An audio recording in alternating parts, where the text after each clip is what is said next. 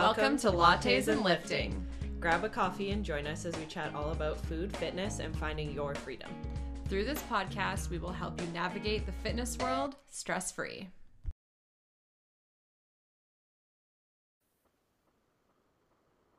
Hello. Hey, everybody. Welcome back to the pod. Hey, YouTube. Hey, everybody. I feel like when this comes out, it will be like January 1st. Happy 2024. Happy New Year. I hope you guys enjoyed our holiday episode. That was fun. That was fun. We're coming at you with some upgraded sound as well for the new year. So somebody tell us you can notice a difference so we don't think it's a waste of time and money. But we upgraded. We're both using mics. So we should sound a little bit different in your ear holes. Hopefully we sound like those really I don't want to say it's like ASMR, but hopefully we sound like those really easy to listen to podcasts where the voices just flow and you get a really nice sound. Hopefully there's never any crying toddlers in the background, but it's always a risk over here. You'll have to give us some feedback too. If it's too loud, we'll have to listen back as well. But if you have any feedback on the sound, let us know, because we as much as we've been podcasting for years, we still don't really know what we're doing. So let us know. It's funny because I feel like it seems so difficult, and then when you get into it, it's actually very simple, but then there's a whole other level of what you could be doing. Yeah. Which, let's face it, we don't really have time for that. We barely have time for what we do. And we're not looking to monetize this actively. Nice, we're not actively trying to monetize this, right? We're not Jason and Travis Kelce over here. We don't have the viewership to warrant putting extra, but if there are suggestions, we will take them. Yeah. And I think upgrading the sound is just a nice little way to, I know it just, especially since we record virtually, I think having good sound.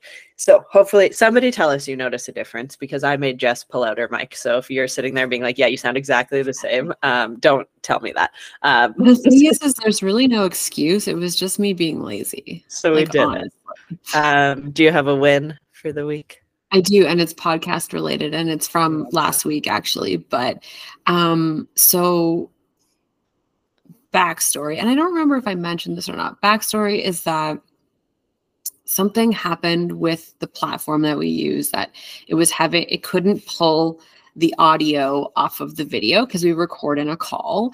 And it used to just do that and upload it, and it was great. And I added our intros and all those things that you hear every single time.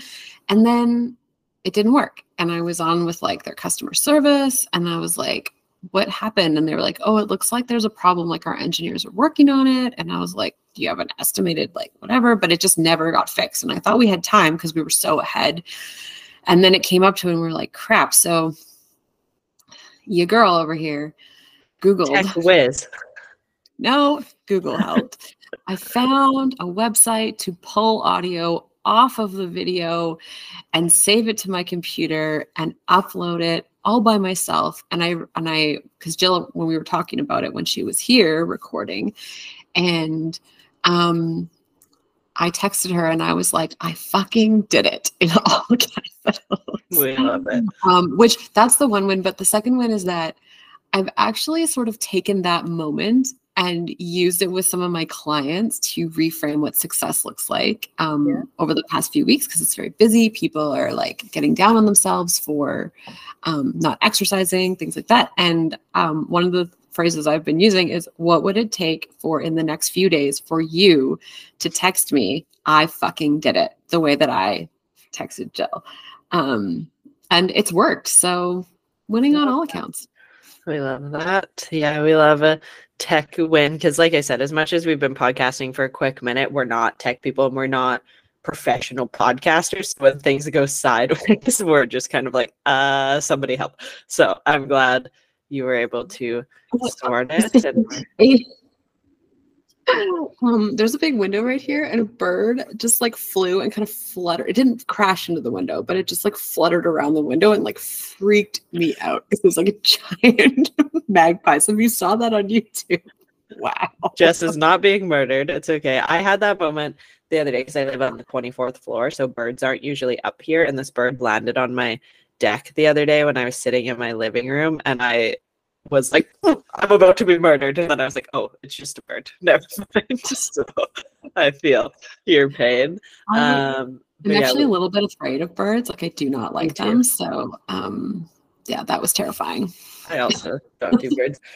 This is a little bit of a self-care win, and I will shout out my massage therapist, Natalie. If you're in Edmonton or Sherwood Park and you need a massage therapist, she's awesome. She was actually my first ever holistic client, fun fact. And now she's my massage therapist, so it's been cool to literally watch her create her business. But we finally got in a routine with each other. She does the workout club. I get a massage every month. And it's just like a nice little piece of self-care. And as much as I would love to be the person that would be like, oh, I would do it even if we weren't product swapping, I probably wouldn't, because I just don't make the time for it. And that's just not something I prioritize. But having that trade-off of like one for one, because it almost works perfectly if you're a business owner, product swapping either works really good or really not good. And it's almost exactly the same monetary amount to do a month of the workout club and a massage. So we love that. But it's been like 3 months of me getting a massage every month, and I feel like it's just making a difference. It's making my life a little bit easier. It's nice to like carve out an hour every month to be like, I'm going and doing the thing. I schedule around it, and it just feels nice to have a little bit of my like self-care routine back in my life. Yeah, I agree. I feel when I go for regular massages, I'm just like that much better. Like my body feels better. Like I get less headaches. Yeah. Yeah, and it's just not something I usually prioritize. So it was nice. She reached out to me, and I was like, don't pay me. Can we just product swap instead? Because I was like, then it holds me accountable on the other side. So it feels nice to be back in your routine with it and like have something little to look forward to every month. Because I made a post, it would have been a while ago now, about like finding joy in the smaller moments. And I just think that's a little way to create joy in your life, is like whether it's getting your nails done or your eyelashes or whatever your version of that is, it's nice to have that set in a schedule every month. Totally agree. Right. But what are we talking about? We're talking about pregnancy today. Woo. I mean, yeah, I could still say woo. Not pregnancy related to either of us, to be clear. No, just this in is general. not an announcement. There's no announcements to be made over here, but pregnancy in general, we had a couple people ask about pregnancy and myths and all the things. And I just think it's never a bad topic. I feel like on at least on the fitness side of things, a lot of things are starting to change. And I'm going to share some updates from some people that I work closely with behind the scenes. And some of the things might surprise you. So it's always good because there is actually research happening in this field now, which is so cool. It's cool. Because previously hasn't really happened. But there is a lab in Edmonton at the U of A, and it's run by a very awesome person, Marky Davenport, and she's spearheading so many cool things with pregnancy and postpartum. I don't even know where to start.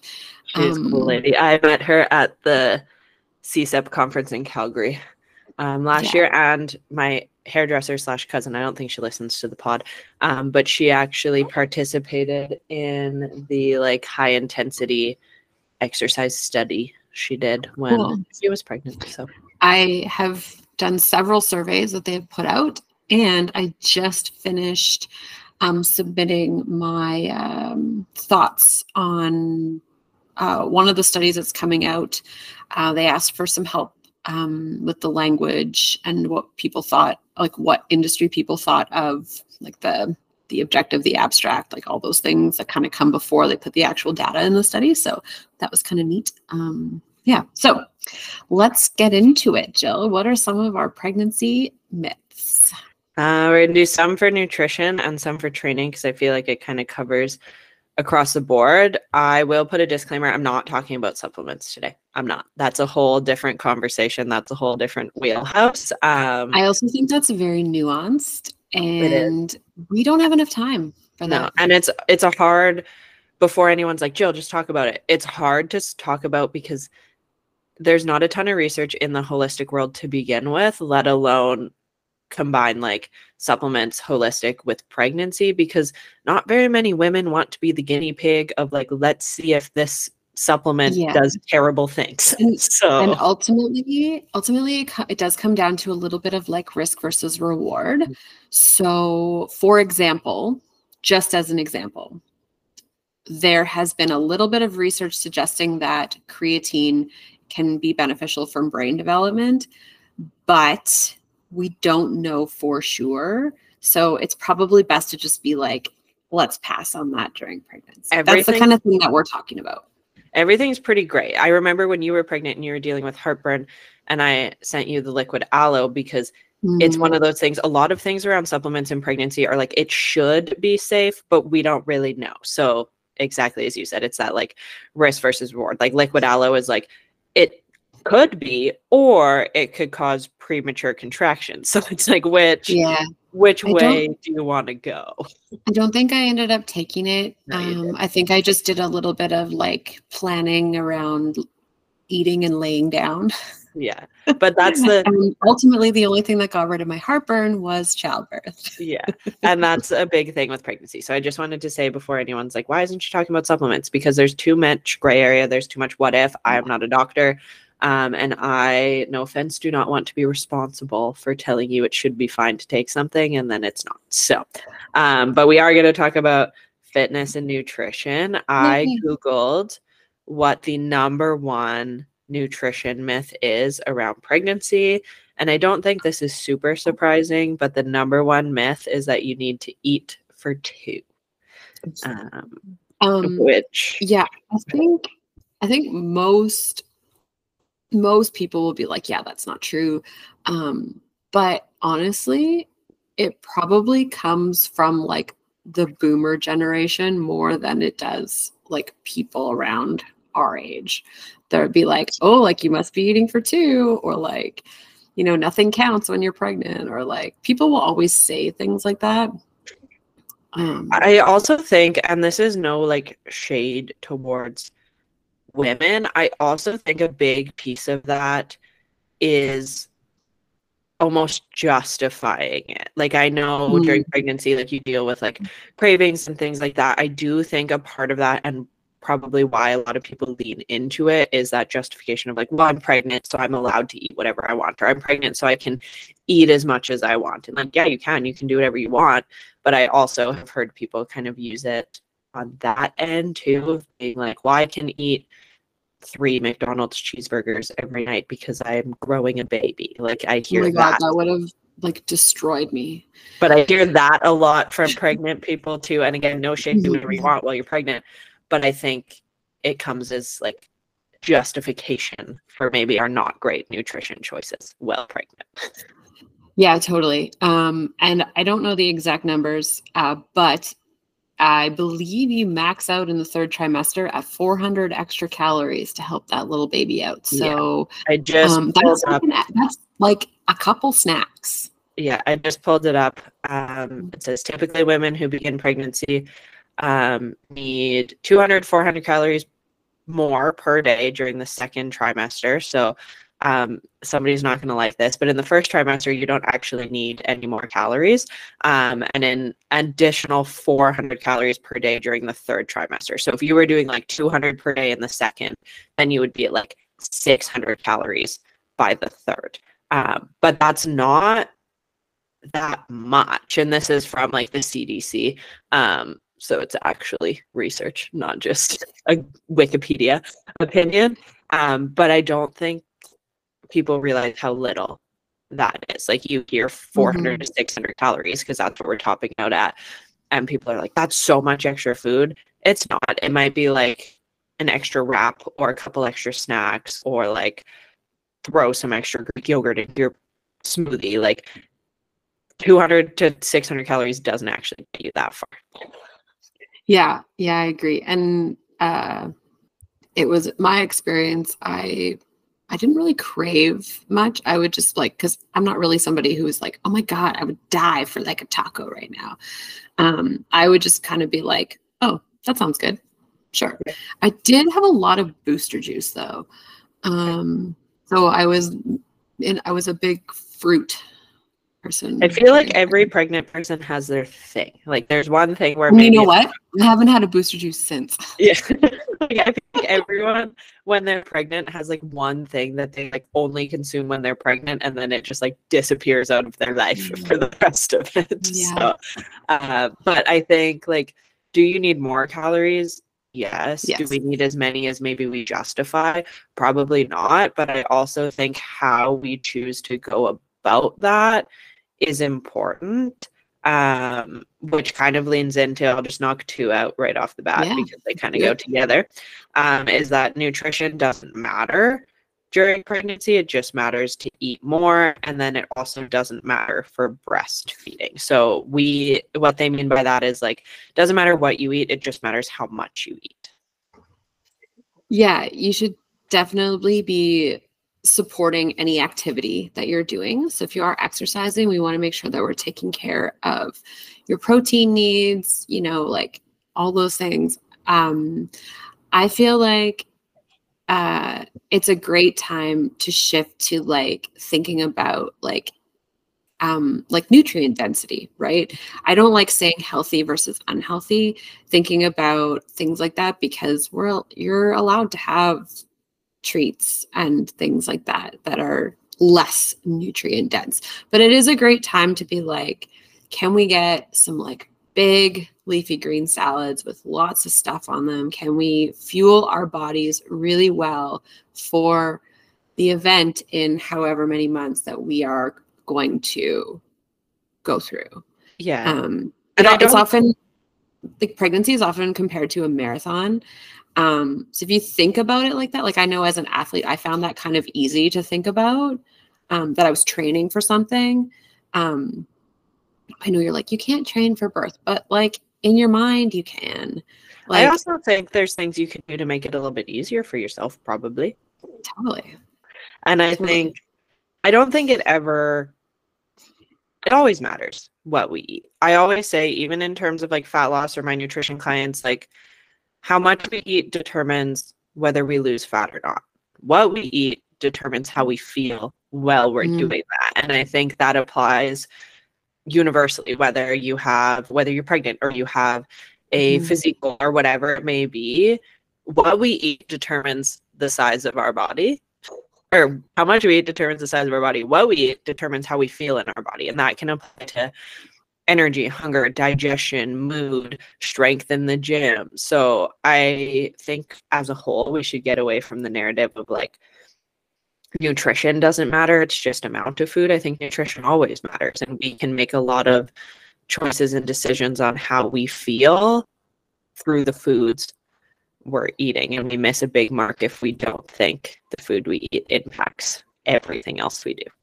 Yeah. And especially if you are newly pregnant and you're listening to this and you're going through like whether you're having nausea or even if you are somebody who's dealing with hyperemesis, you'll want to be choosing foods when you do feel like eating that are nutrient dense, that your body can do something with. I know all you want to do is eat like the crackers and things like that. And I think we've talked about this before. Somebody had asked us a question about how to eat when you don't feel like eating. A smoothie is a great way to pack in nutrients when you don't feel like eating. I think that might have been why I drank a lot of booster juice.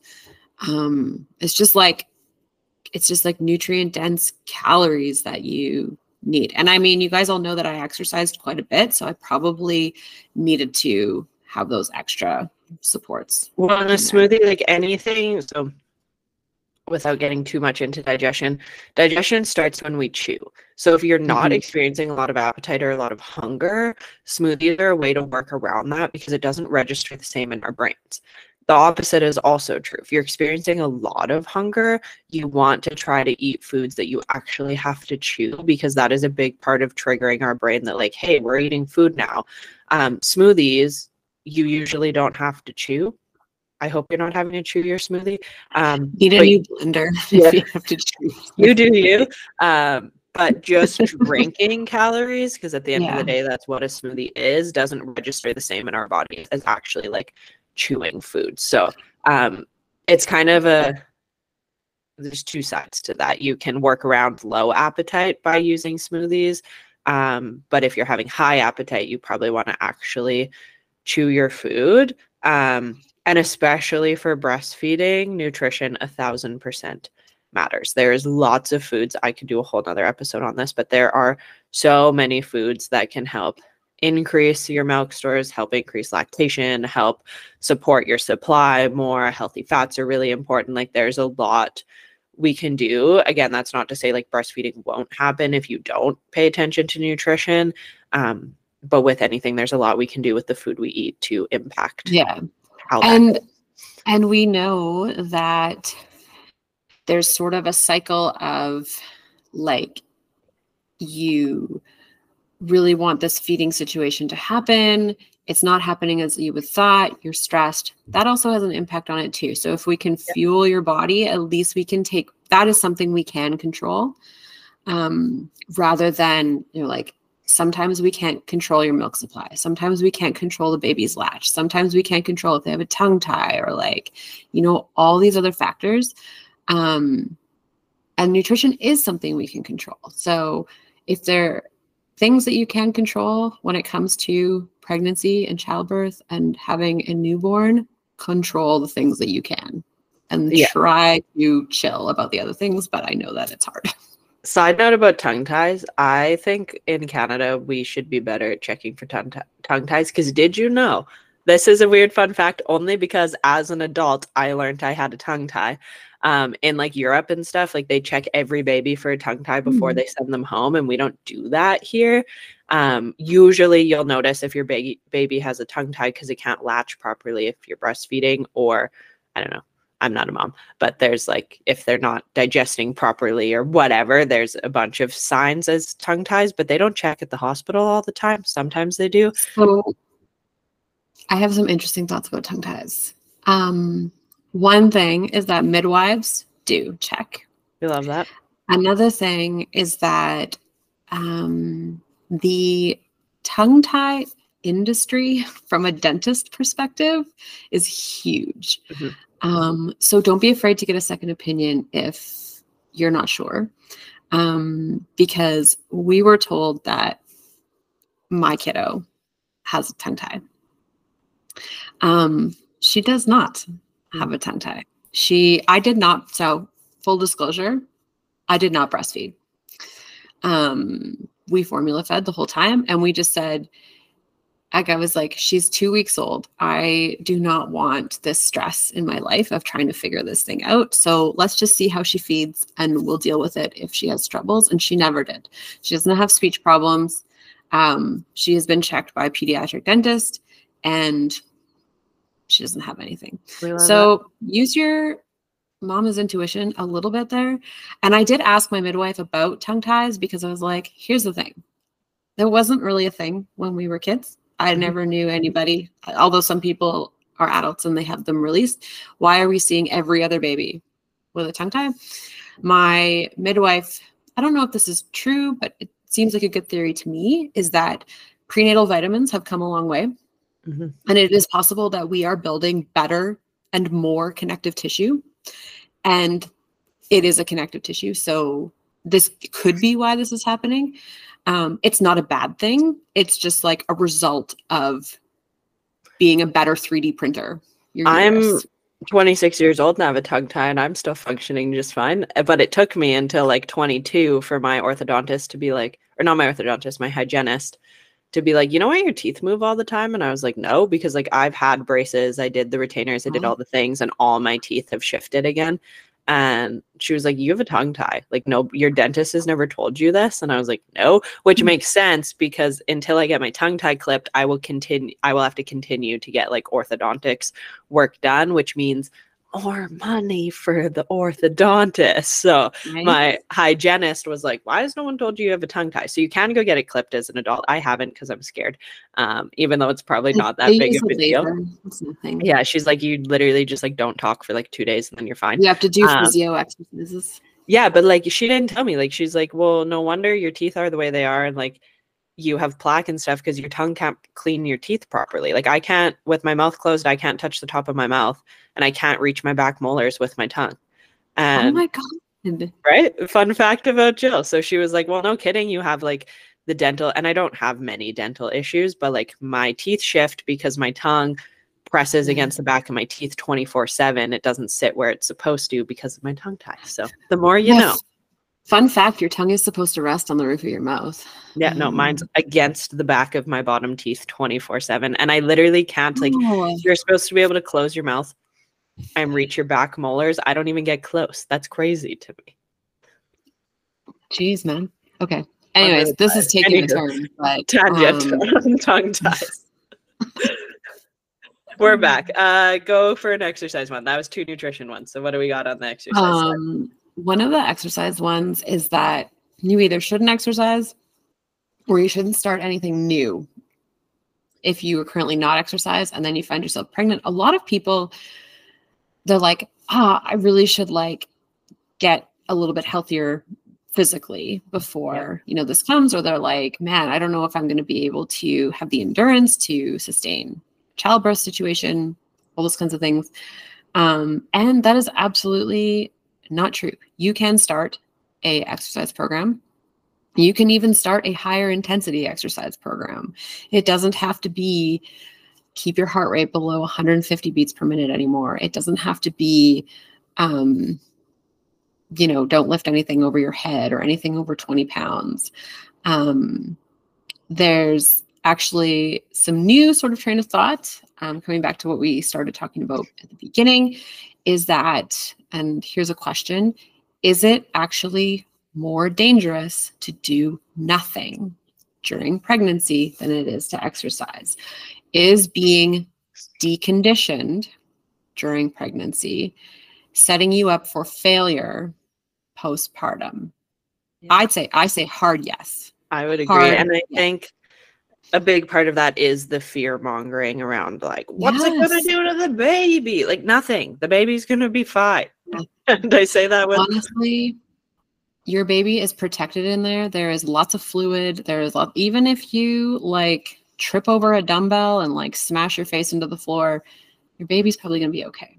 Yeah. And those, like, I get probably the fear, the nervousness of like, if you weren't someone who worked out before, like, yeah, maybe we're not entering a CrossFit competition while we're pregnant, but like we can probably go to the gym with a trainer if that makes you more comfortable and do some squats and go for walks and like do the things and gain that confidence, because you're going to have to do all those things while you're pregnant anyways. I think we always forget that a lot of the movement we do in the gym mimics everyday life.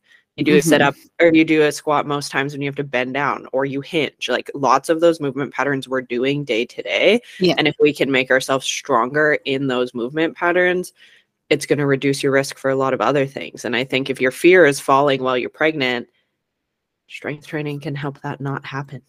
Absolutely. And a couple things there is, if you're going to start working out, what better time than to find a prenatal or postpartum fitness specialist and work with them to get a plan for you that is designed with pregnancy in mind. Not that I'm not saying that there's safe and unsafe exercises. We can't say that anything is truly safe during pregnancy. But we know that most things are not unsafe. The other thing is that when you are growing, as you get further into your pregnancy, you need your muscles and your tendons and your ligaments to support extra weight. Mm-hmm. So if you do not train, you are probably going to be more susceptible to low back pain, pelvic girdle pain, things like that. And it has actually been shown that having pelvic girdle pain, if you have pelvic girdle pain, exercise can actually be helpful for that rather than rest, which has been traditionally what has been prescribed to you in the past. So super cool learning new things about that every day. I was going to say something else about. I think the biggest thing, like working when we worked at the studio we did, like we came in contact with a lot of pre and postnatal women. That was kind of the gig over there. And I think the biggest thing is just like that fear and working past it and realizing that like you're gonna be fine. And I think the biggest quote issue, and you can chime in if you disagree, but I think the biggest issue I ran into with working with women that were pregnant was just like the act of having a belly. Like maybe we're using dumbbells instead of barbells, and like movements look a little bit different and things like that, but it doesn't mean you can't do them. It just means we might need to change what we're doing them with or the way we do them in to make it more comfortable while pregnant. Yeah, absolutely. Positional changes, breathing changes even can make things feel a little bit better for you. One thing that I was going to mention in that is people will often blame relaxin for pain as you get further in pregnancy. Here's a humdinger for you. Relaxin. So if you don't know what relaxin is, it is a hormone that makes your ligaments more pliable to allow push out a baby. Well, actually, your uterus does that, but relaxin peaks at 12 weeks pregnant. So don't come to me when you're 35 weeks pregnant and be like, oh, it's the relaxin that's making me sore. No, it ain't. No, it ain't. You've had done that. It already happened. So many weeks. So basically what I'm saying is if your joints are kind of loosey-goosey to begin with, it's not pregnancy's fault. You were probably like that pre-pregnancy. Yeah. You might just notice it more when pregnant. So strength training is absolutely the answer. Really? Relaxin is not to blame. No. You heard it here first. Yeah. And you continue to, I work with women, so they fall pregnant often. It's kind of how life goes. Fall pregnant? You sound like a romance novel. Well, she fell pregnant. I'm at the age still where like my friends are pregnant and I'm like, you're like, do I say congratulations? Or am I like, do we need to fix this? Or like, is it a congratulations? Honestly, what's happening? Honestly, as somebody who's like an elder millennial, even when a friend tells me that they're pregnant, oftentimes the reaction is shit, not yay. And like, I'm at the age where like people are attempting, like they're trying to get pregnant on purpose, but anytime I see like someone my age post that they're pregnant, I'm like, teen pregnancy. I'm like, oh no. And then I'm like, you're 26 years old, Jill. People are doing that on purpose. So yeah, if you have a friend that fell pregnant, I'm just going to say that now. You can send them this episode if they're having a little panic about all the things that come with pregnancy. These are two quick ones, and I think some of the most common nutrition ones around pregnancy is that you're not allowed to drink coffee, which many studies have shown that's not true, especially if you were a coffee drinker pre-pregnancy. It's not having any effect. There's actually studies that have come out in general showing, because I know for regular people too, everyone's like, coffee dehydrates you.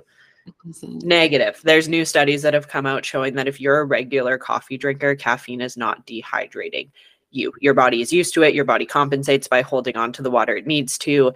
It's not dehydrating you. So that's not going to happen during pregnancy either. And I do know there's guidelines around pregnancy and like caffeine, and you probably don't want to be consuming like thousands of milligrams of caffeine. I believe it's 200 milligrams. 200 or 250 is the number that comes to my brain. I will also say that it might be, if you're a current coffee drinker and you find yourself with child, I'm going to say with child and you're going to say fell pregnant. If you find yourself with child and you are thinking about giving up caffeine, let's consider the stress that giving up the caffeine might have on your body might be worse than Don't sign me up for withdrawing from caffeine while pregnant. I'm not doing that. Anecdotally, do as I say, not as I do. I think I probably teetered around a little bit more than 200 milligrams a day. And I also heard that if I drank too much coffee, I would have a hyperactive baby. I did not experience that. It's also a thing that, like, when I was younger, like, people used to say that I was short because my mom drank coffee while she was pregnant, that, like, stunt your growth that makes sense. thing. And I'm like, or it's the fact that my mom's isn't that what grown-ups tell kids that coffee will do coffee. if they don't do it? Yeah, or it's the fact that my mom's 5'0". But sure, we'll blame caffeine for that one. All genetics. Yeah, it did say that like 200 is about the recommended limit while pregnant. But again, with coffee, who's to say how much caffeine is in your cup of coffee? It's going to depend on what you're drinking. Are you honestly measuring? Like, are you measuring? And it also depends on the type of coffee, right? Yeah. Like espresso, pour over, dark roast, light roast. They all have different caffeine. So it is going to be an ish. And I'm just here to tell you that an ish is a-okay here. You don't have to be measuring out your coffee. Like, and even for me, it meant just like not choosing to have an afternoon coffee. Or like maybe you don't get 2 energy drinks a day when you're pregnant. Like there's little things we can do. Most people are over consuming caffeine to begin with, because it's a question I ask almost every client is like, do you drink coffee? If so, how much? Just so I can know what's going on with caffeine. And most people's version of 1 cup is far more than an actual cup. Most of our coffee cups are closer to 2 cups per cup. If you have like a giant travel mug that you drink out of, like I do. Yeah. If you have a huge like Yeti or something, you're probably consuming 2 to 3 cups of coffee in one go. So your version of 1 cup is going to be a little different as well. And I think like that kind of leads me into something that I wanted to say that is more of a general statement than a specific one, is every pregnant person is going to have a different risk assessment. So for example, the coffee, if you're a regular coffee drinker, it's probably not that big of a deal. But if you didn't drink coffee before and now you need to, maybe we keep it at a low amount.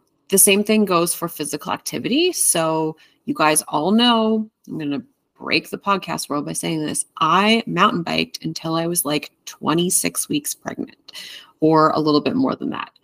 And for a lot of people, mountain biking, very risky activity. For myself, I am a pretty accomplished cyclist, if I do say so myself. I felt very comfortable on a bicycle. My midwife was encouraging of the fact that I continued to ride. She just said, don't drop off any cliffs. And I was like, I wouldn't do that anyways. Yeah. And I think we said that with exercise too, like continued exercise, but like maybe now's not the time we're joining a competition. Yeah, so. And there was just a reel that was going around Instagram. Maybe I'll find it and I'll share it to Jill so she can post it on our account.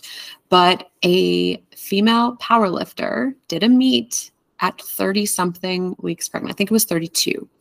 I wanted to say 35, but that seems really close to birth. 32-ish, we'll say. And she killed it. It was amazing. So also goes to show you that you can exercise on your back. Yeah. That probably also wasn't her first rodeo. So like we've said, like maybe this isn't the time we first compete ever, but if you've been doing it, you're fine. She was training at an elite level. But that's the other thing I wanted to say about exercise was that, let's say you do have a power lifter who gets pregnant and you tell them you're only allowed to lift like 50 pounds. That is a joke to their body. And not just like to them being like 50 pounds, but we're going into that thing where, is it actually deconditioning to put limits on somebody like that? And the answer is yes. From a physiological point of view, that is absolutely not within their bodies, like, safe risk sort of things. So that's why it is important that people who are pregnant, who are athletes, get specific coaching for the type of sport that they do, if they would like to continue doing what they love. Your body's used to far. It's the same one. Doctors are like, oh, don't lift more than 20 pounds. I'm like, do we realize how little 20 pounds is? Like, that's not getting us very far. Well, the thing is what's happening is, let's say it's a second pregnancy. You've got a toddler at home who's probably 30 or more pounds. And then you have this little baby. So yes, you might not be lifting a 20-pound baby, but you're going to be lifting a 30-pound toddler and that baby. So if you're deconditioned postpartum, then you're going to wonder why you have all this pelvic pain, why you have, urinary incontinence when you have load, why you have prolapse, like all these things. Strength training will support all those things. I'm not saying you can strength train your way out of having pelvic floor symptoms postpartum. I'm saying that people who do strength train do tend to have a lower incidence of things like that. Or they are better equipped to manage those kinds of symptoms if and when they do come up. Yep. So yeah, you don't have to full stop all your things just because you're with child. It will be okay. The last, most common one, I think, for nutrition is the good old deli meats and how we shouldn't ever eat them because they're going to kill us. Because of listeria. Did you know, according to the CDC, speaking of the CDC, we love there's a higher incidence of listeria in romaine lettuce than there is cold cuts. Wasn't that a Costco thing a little while ago in Edmonton where all their lettuce went bad? Yeah, lettuce gets recalled all the time. Cantaloupe also gets recalled all the time. And nobody is telling pregnant people to not eat salad. They're just saying wash your lettuce and choose good quality. The same goes for meat. I ate, full disclosure, I'm just going against everything. I ate prosciutto every single day that I was pregnant. So salty, so nice. I also choose good quality meat. I'm not, if it honestly, do a smell test.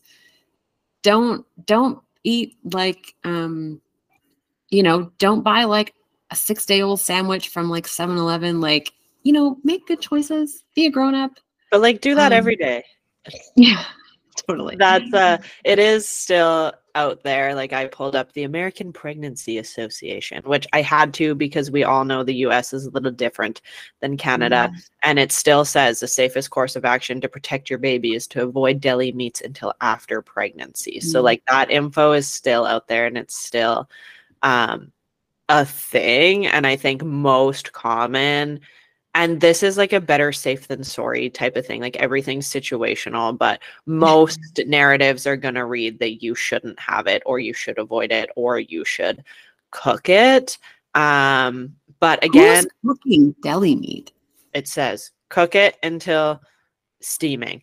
But I just think, again, it's a risk versus reward. I think the risk around deli meat is so low that and truly it's just that I don't even think it was the actual listeria that can hurt you. It's that you will just get so sick and what am I trying to say?